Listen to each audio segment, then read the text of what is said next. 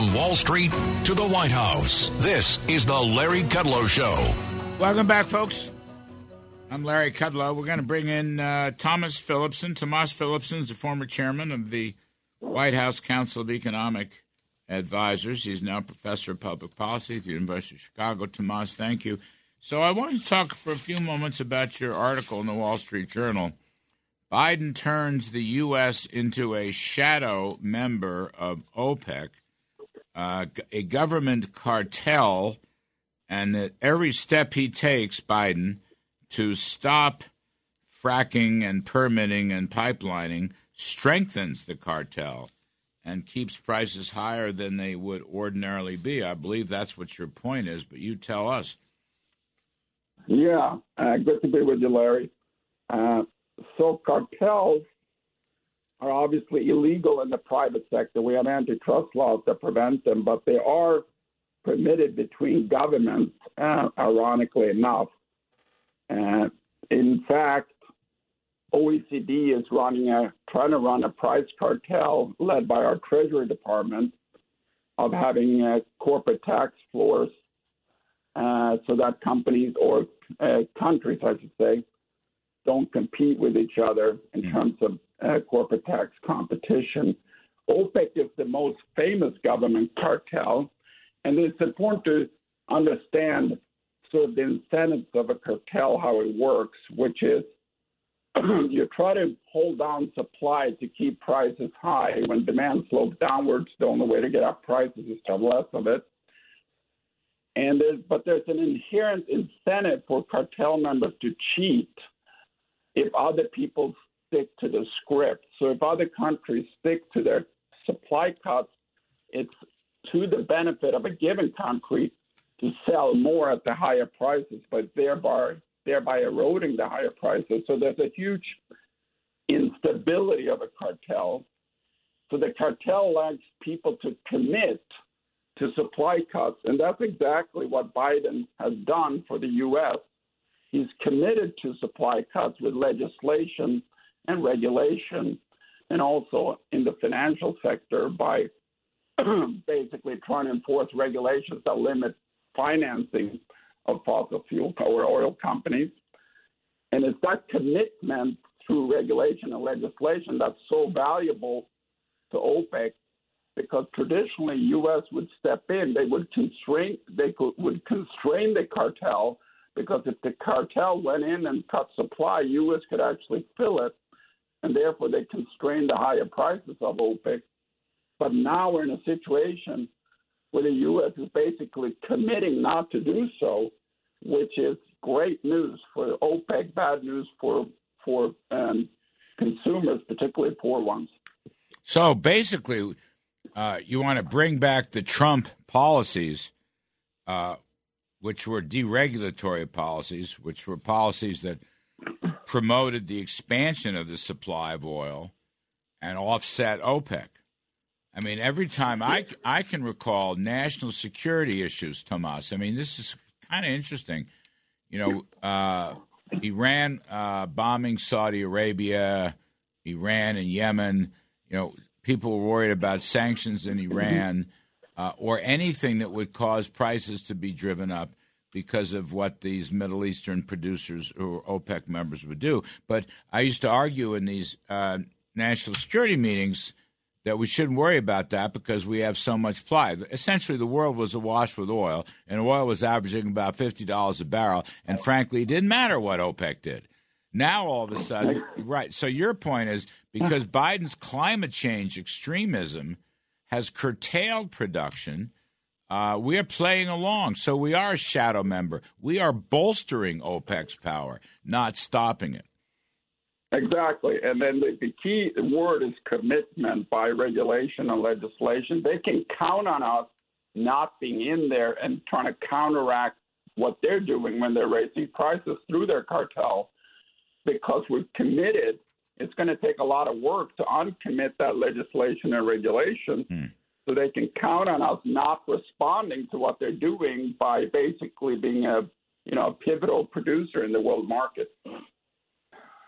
Yeah, it's a very interesting and vexing subject. I mean, here's Biden going, hand in hand, hat in hand to the Saudis, produce more. Lately, the Venezuelans produce more. They're playing footsie with Iran, Tomas, right? For a nuclear deal that would be a terrible mistake in foreign policy terms. All we have to do is open the spigots here. Why is that so hard to understand? Well, I mean, open the spigots, turn the dials, for heaven's sakes. Why is that so hard? Well, I mean, they will obviously argue that this is for the benefit of reducing global warming, and there's several problems with that. One is U.S. energy is obviously cleaner than the rest of the world's energy, so you're actually many times increasing global warming by substituting away from U.S. energy.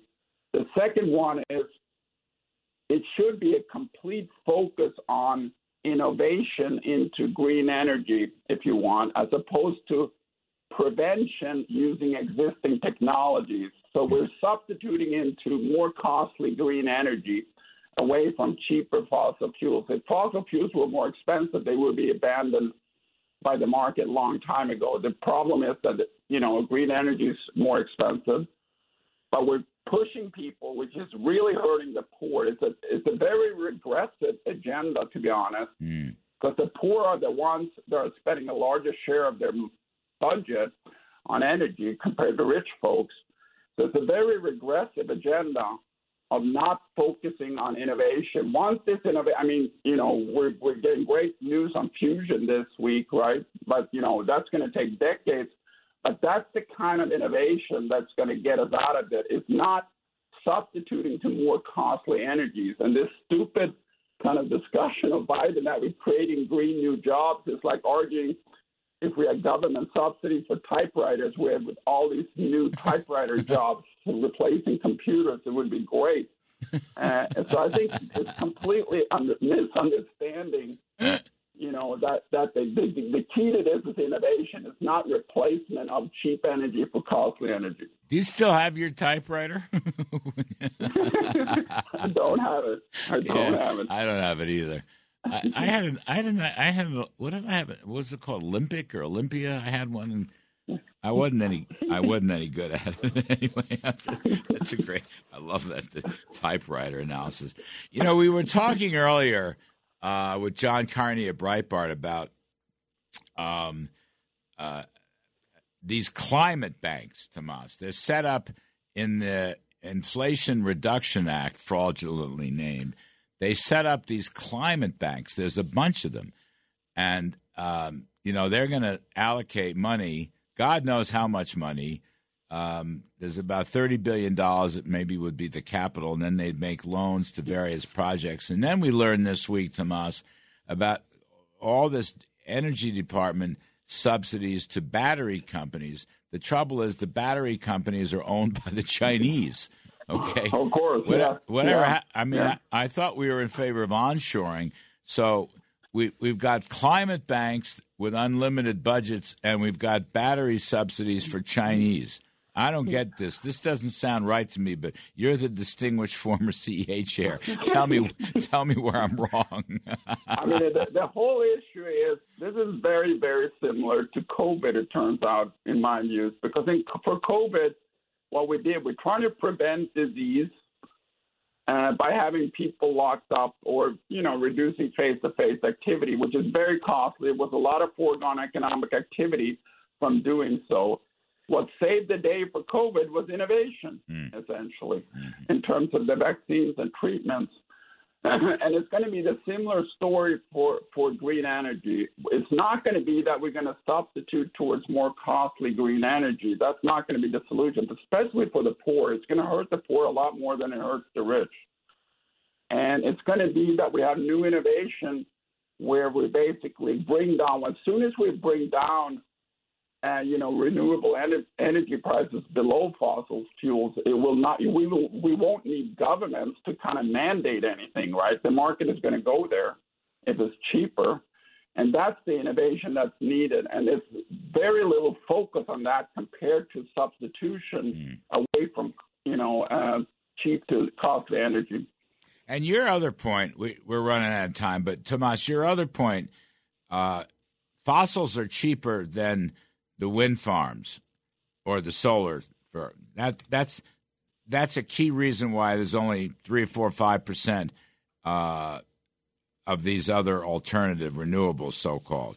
It's just too damn expensive.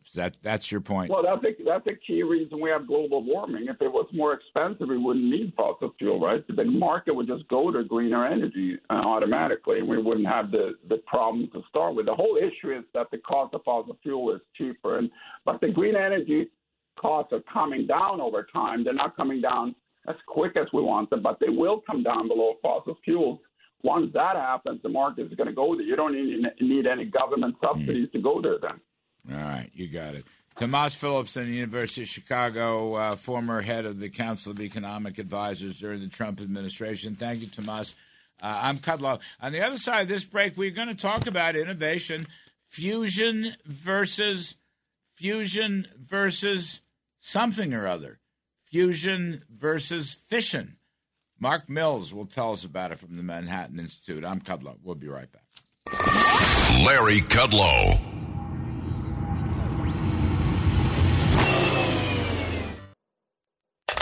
Now, back to the Larry Kudlow Show. Welcome back. Excuse me. Welcome back, everybody. I'm Larry Kudlow. So Tomas Philipson was talking about innovation and technological breakthroughs to solve the issues of climate change and climate warming. And sure enough, this past week, we had an announcement from the very famous Lawrence Livermore National Laboratory out in California that made some headway in something called fusion. Fusion, well, I'm going to let Mark Mills from the Manhattan Institute, he's going to describe this. I don't know. I don't understand anything about this stuff. This is like, it's, what are we doing? Nuclear reaction, when we split the atom, it's called what? It's fission. Fission. Yeah. And you split big atoms. Uranium is heavy like lead. Right. It's big, and you can split it relatively easily. Right. And it releases that famous conversion of matter to energy, the E equals mc squared. We've all heard so much about, even if we don't understand it. Right. It just means it's a crazy big number, millions of times more energy per pound of material than combustion or wind or solar, just incredibly more energetic. It's great stuff. And then so I knew that. Fusion. Wait, I knew that. I knew that. Yeah, you knew that. I knew that. E equals now mc fusion. squared. Yeah. Now, fusion is what? So that's what stars do. The center of the star, it's kind of a big thing, the star. They're huge. It's not the sun. Under incredible pressure and high temperature, you push the hydrogen atoms together, makes them bind. That also results in an incredible release of energy. It's the inverse. You're making a bigger atom out of a small one, but it also is it's an atomic phenomena. Incredible. We've been trying to replicate fusion ever since we understood what fusion was, how we knew how stars worked. It's really remarkable. You know, this announcement deserves a lot of credit for being an incredible breakthrough in science. They got to ignition. You know, when you turn your car on, you get ignition. But to use a simplistic analogy, if you got a car engine to have ignition, but you didn't have the rest of the engine, I mean, if you just get combustion ignition, but no engine, no wheels, no steering wheel, no car, you don't have a vehicle. I mean, this is a big step in science. It doesn't tell you anything particularly useful about how soon we'll have practical fusion, although with maybe one caveat. The joke in the physics community has for 50 years been fusion is always 50 years away. Right. But with this discovery, it might actually be only 50 years away. Finally, we actually have we may now finally have the roadmap. It might be close, which is 50 years. Well, when you were talking about having an ignition in the car, you turn the ignition on and nothing happens. Well, that's what the Bidens are doing, right? Because they won't let you have gasoline in the car. So you turn on the ignition and nothing happens. Now, the point here is that was a joke. Just kidding, having some fun because I know you will. But fusion is renewable, okay, right? Fusion is not fossil. It's a fabulous innovation. But you're saying it, I mean, the press reports were like decades away. You're saying it could be, 50 years away. Or is that, I don't want to be optimism or pessimism. I don't understand anything about this. I'm just asking you, how soon can this be done practically and commercially? Well, it's probably more than decades away. Only you just need to know two things that are sort of useful fact points. And there's in some of the press coverage. It's usually buried. The amount of energy taken from the grid to produce the fusion energy is the key thing. You want more energy coming out than you put in. That's called energy production, not energy consumption. Mm-hmm. And it's about 200 to 300 times more energy taken from the grid to produce a unit of energy from fusion at that breakthrough. So we're not close in that sense. To have a useful energy producing machine, the stuff you put in, the energy and materials, you have to get 100 times more out, not 100 times less. Oh, right. That's where we are. Ignition was a physics breakthrough, not a practical breakthrough. The other thing is the fuel pellets. I mean, gasoline is a fuel. The solar photovoltaic cell is sort of, in a sense, a fuel. It costs money to make. The fuel pellet, to do the fusion reaction, each pellet costs about $1 million to be handcrafted. And they can sort of light one up sort of once a day. You're going to have to light 10 a second up to make a power plant and figure out how to make millions of those pellets for, dollars, not millions of dollars. And that, I think, will conquer that problem, but it might take, 30 to 50 years. It's going to take time. But you have to get it into some kind of energy grid. Well, right? Detail. Yes. I mean, you're saying here in this New York Post article, I think it was New York Post, each unit of laser energy put into the fuel pellet gobbled 200 units of grid energy. Yeah. A lot of work needs to be done. So you got to somehow get it into the grid, which then would promote the electricity, to power whatever, the economy. Well, you could, you make heat. Basically, the fusion reactor would make heat, just like we burn fuel to make heat or split atoms to make heat, and you make electricity from the heat by, boiling water, spinning turbines. So that part isn't the hard part. The hard part is you have to produce more energy than you consume.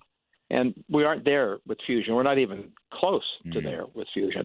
It's, and of course, electricity. The important thing here, and this is some kind of magical breakthrough, it's important again in science, but about a quarter of the world's energy is used in electrical form.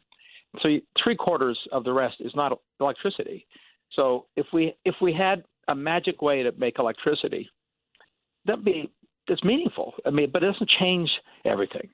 In fact, the way to change everything, if you want more carbon-free electricity, is to promote now many more conventional nuclear power plants that we already know how to build. But that's not very popular with most places. It's starting to become more popular slowly, but it's we've had 40 years of hysterical anti-nuclear opposition. So the things that we know how to use, we oppose. The things we don't know how to build, we support. It's kind of infantile. Well, the base energy load. I mean, I've heard this from a lot of people. Rick Perry has said this. Dan Briette has said this. People worked in the energy department. Steve Koonin. I mean, the base energy, Mark Mills, is got to be natural gas and nuclear, right? Sure. Isn't that? Yeah. Those are for electricity? For transportation, oil. Clean burning. Oil. Yeah. Oh, well, that's right. So transportation, that's still going to be stuck on oil, right? What else have we got? Long time. Well, the Bidens are doing a great job. They want to stop all that. Yeah, sure. Well, Newsom, as we've talked about before, Governor Newsom has joined a bunch of other states and countries banning the purchase and sale of internal combustion engines a mere decade from now, on the belief that electric cars can eliminate oil use, and they're practical.